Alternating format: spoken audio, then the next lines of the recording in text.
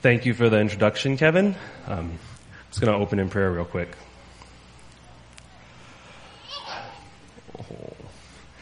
God, thank you. Thank you for the work you're doing in our hearts and lives. I pray that you would give me wisdom and the appropriate words to speak today. Amen.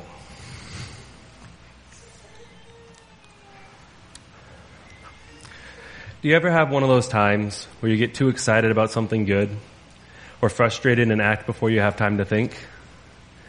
Peter did, and he did it often. When Pastor Allen asked me if I would preach about Peter, I was stumped. There's so much that could be learned from the great fathers of the church. But as I prayed and looked at Peter in the Bible, I noticed a trend. A trend I have often seen in my life. As I reflected on Peter's actions while following Jesus, I noticed a trend of passion, correction, and restoration. But first, I'd like to slow down, look back, and remember a few things we know about Peter. We know that Peter was married because Jesus healed his mother-in-law. We know that he was a fisherman in Bethsaida and in business with James and John. And we know that he was passionate. And that's the aspect of his character that we'll focus on today. Peter followed Jesus with all of his heart and his strength. He was quick to act and slow to listen. The first and only disciple out of the boat in the storm. The only disciple to rebuke Jesus. And the fiercest to defend Jesus in the garden. Peter was also one of the first to confess Jesus as God. The only one to deny that he even knew him. And be restored to ministry, preaching the first sermon of the church. Today I will be looking at 3 key events in Peter's life with Jesus, where he acts or speaks impulsively. Then look at his confession, denial, and restoration as a summary of his life and ours. The first key episode of Peter and Jesus that we'll look at today is Jesus and Peter on the water.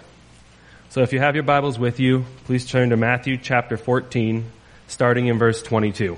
Or you can read along on the PowerPoint.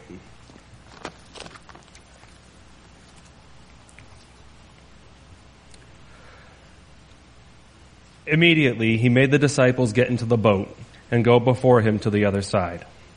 When he dismissed the crowds, and after he had dismissed the crowds, he went up to the mountain by himself to pray. When evening came, he was there alone. But the boat by this time was a long way from land, beaten by the waves, for the wind was against them. And in the 4th watch of the night, he came to them, walking on the sea. But when the disciples saw him walking on the sea, they were terrified and said, "It's a ghost," and they cried out in fear. But immediately Jesus spoke to them, saying, "Take heart, it is I, do not be afraid." And Peter answered him, "Lord, if it is you, command me to come out to you on the water." He said, "Come." So Peter got out of the boat and walked on the water and came to Jesus. But when he saw the wind, he was afraid, and beginning to sink, he cried out, "Lord, save me." Jesus immediately reached out his hand and took hold of him, saying, "O you of little faith, why did you doubt?" And when they got into the boat, the wind had ceased.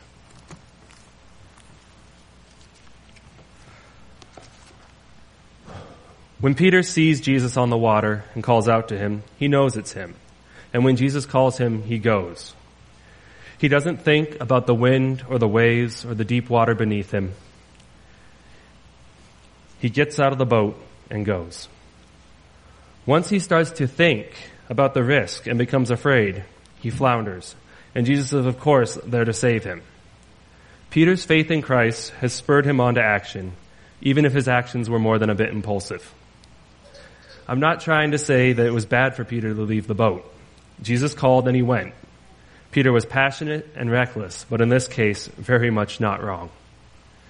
Peter's passion here is in contrast to the fear of the other disciples. While they were afraid and confused, Peter is taking actions. This is an ever-present theme among the disciples. For better or worse, Peter is responding and acting quickly, often the first to act. It's good for us to remember that when Jesus calls us, he will not fail, even if we falter. The second episode we'll be looking at is Peter having the gall to rebuke Jesus. We're going to move forward to Matthew 16, starting in verses 21.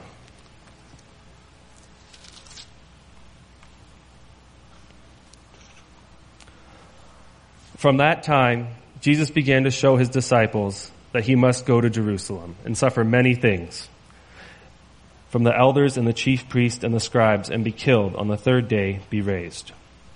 And Peter took him aside and began to rebuke him, saying, Far be it from you, Lord. This shall never happen to you. But he turned and said to Peter, Get behind me, Satan.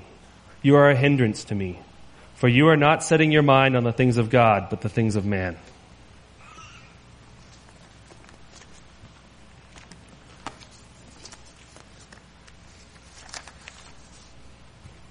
How often do we stop and try to tell Jesus that no, things in fact cannot happen this way, and that he must do things through our own earthly means and desires?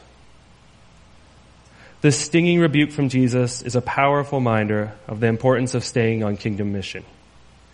Peter is looking for a political solution to a spiritual problem, trying to make Jesus into something he is not in order to set things how Peter expects them to be.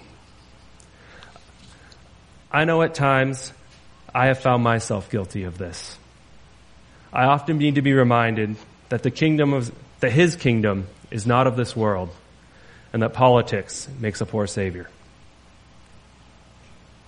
Our third and final episode of the three is Peter's passionate acts in the garden when Jesus is betrayed. And for there, we'll be looking at Matthew 26, starting in verse 47.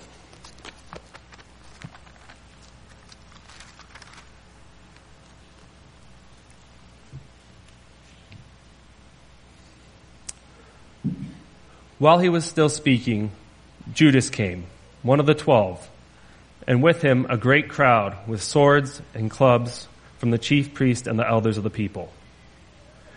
Now the betrayer had given them a sign. The one I will kiss is the man. Seize him. And he came up to Jesus at once and said, Greetings, Rabbi. And he kissed him. And Jesus said to him, Friend, do what you came to do. Then they came up and laid hands on Jesus and seized him. And behold, one of those who were there with Jesus stretched out his hand and drew his sword and struck the servant of the high priest and cut off his ear. Then Jesus said to him, Put your sword back in its place, for all who take the sword will perish by the sword. Do you think that I cannot appeal to my Father, and he will at once send me more than 12 legions of angels? But then how should the scriptures be fulfilled that it must be so?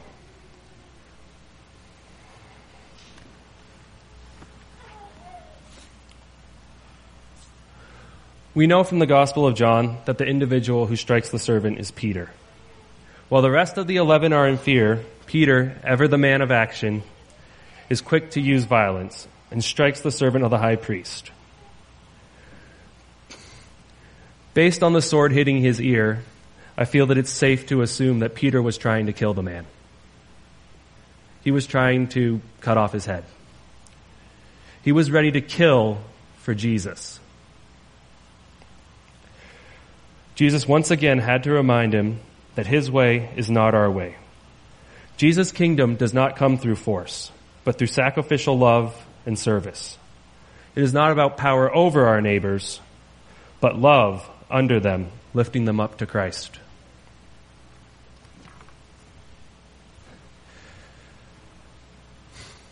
For the second part, we're going to take a quick look at 3 connected moments in Peter's life with Christ.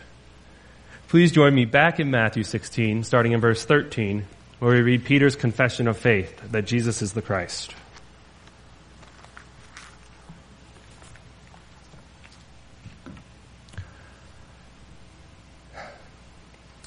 Now, when Jesus came into the district of Caesarea Philippi, he asked his disciples, Who do people say that the Son of Man is?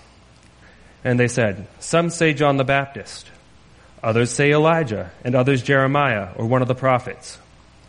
And he said to them, But who do you say that I am? Simon Peter replied, You are the Christ, the Son of the living God. And Jesus answered him, Blessed are you, Simon Bar-Jonah, for flesh and blood does not reveal this to you, but my Father who is in heaven. And I tell you that you are Peter, and on this rock I will build my church, and the gates of hell shall not prevail against it. This is the high point for Peter in Scripture.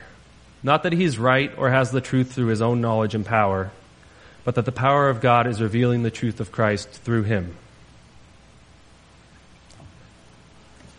Later, in Matthew 26, starting in verse 69, we see Peter deny Jesus 3 times. And I'm going to turn there now.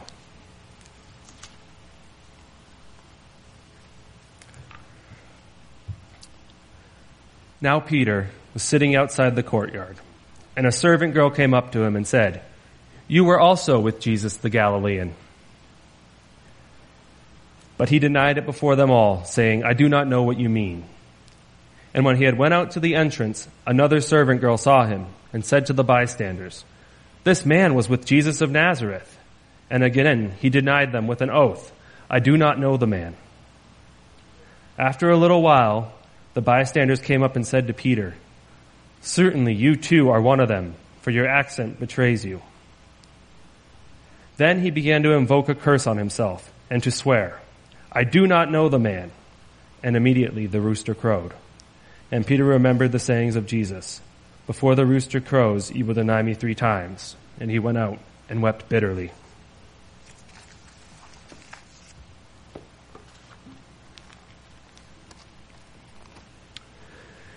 In contrast to the previous passage, this is the lowest point of Peter's life. Instead of loving his God and serving his neighbor, he has abandoned his Lord, cursed himself and his neighbor, and gone off alone to weep bitterly.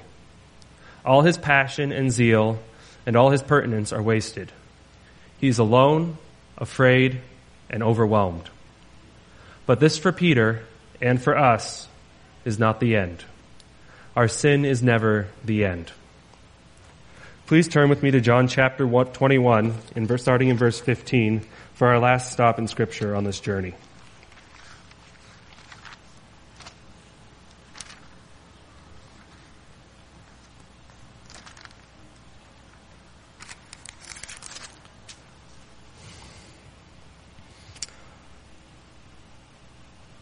When they had finished breakfast, Jesus said to Simon Peter, "Simon, son of John, do you love me more than these?" He said to him, "Yes, Lord, you know that I love you." And Jesus said to him, "Feed my lambs." He said to him a second time, "Simon, son of John, do you love me?" And he said to him, "Yes, Lord, you know that I love you." Jesus said to him, "Tend my sheep." He said to him a third time, "Simon, son of John, do you love me?"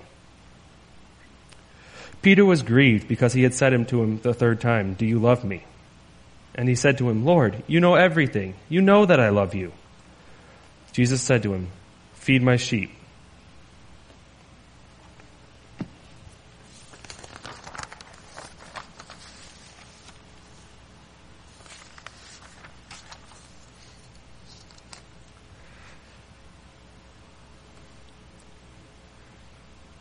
In this passage, we see Jesus mirroring Peter's 3 times denial by asking him 3 times if he loves him. The command to feed his sheep is a restoration of Peter to ministry. And feed his sheep Peter did. For the rest of his life, he passionately served his king, even preaching the gospel to over 3,000 people at Pentecost, becoming a leader in the Jerusalem church and taking the gospel of the kingdom on his journey to Rome, where he would eventually die. Peter was not without his faults. And at times he would need correction. Something we see later in his conflicts with Paul over welcoming Gentile believers into the church.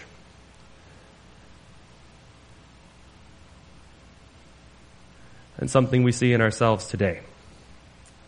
In closing, I have 2 applications for us. The first is that when we fail our God and our neighbor, we must always remember that Christ is there to correct and restore us. The correction may come from a brother or sister in Christ, like Paul correcting Peter, or it may come from a loving spouse, a child, or even an unbeliever. I know I often need correction from my wife. My prayer is that we would be sensitive to the Spirit and open to correction wherever it comes from. May we be quick to listen, slow to speak, and always remember that no matter how far we go, even if we deny and walk away, there is restoration in Christ Jesus.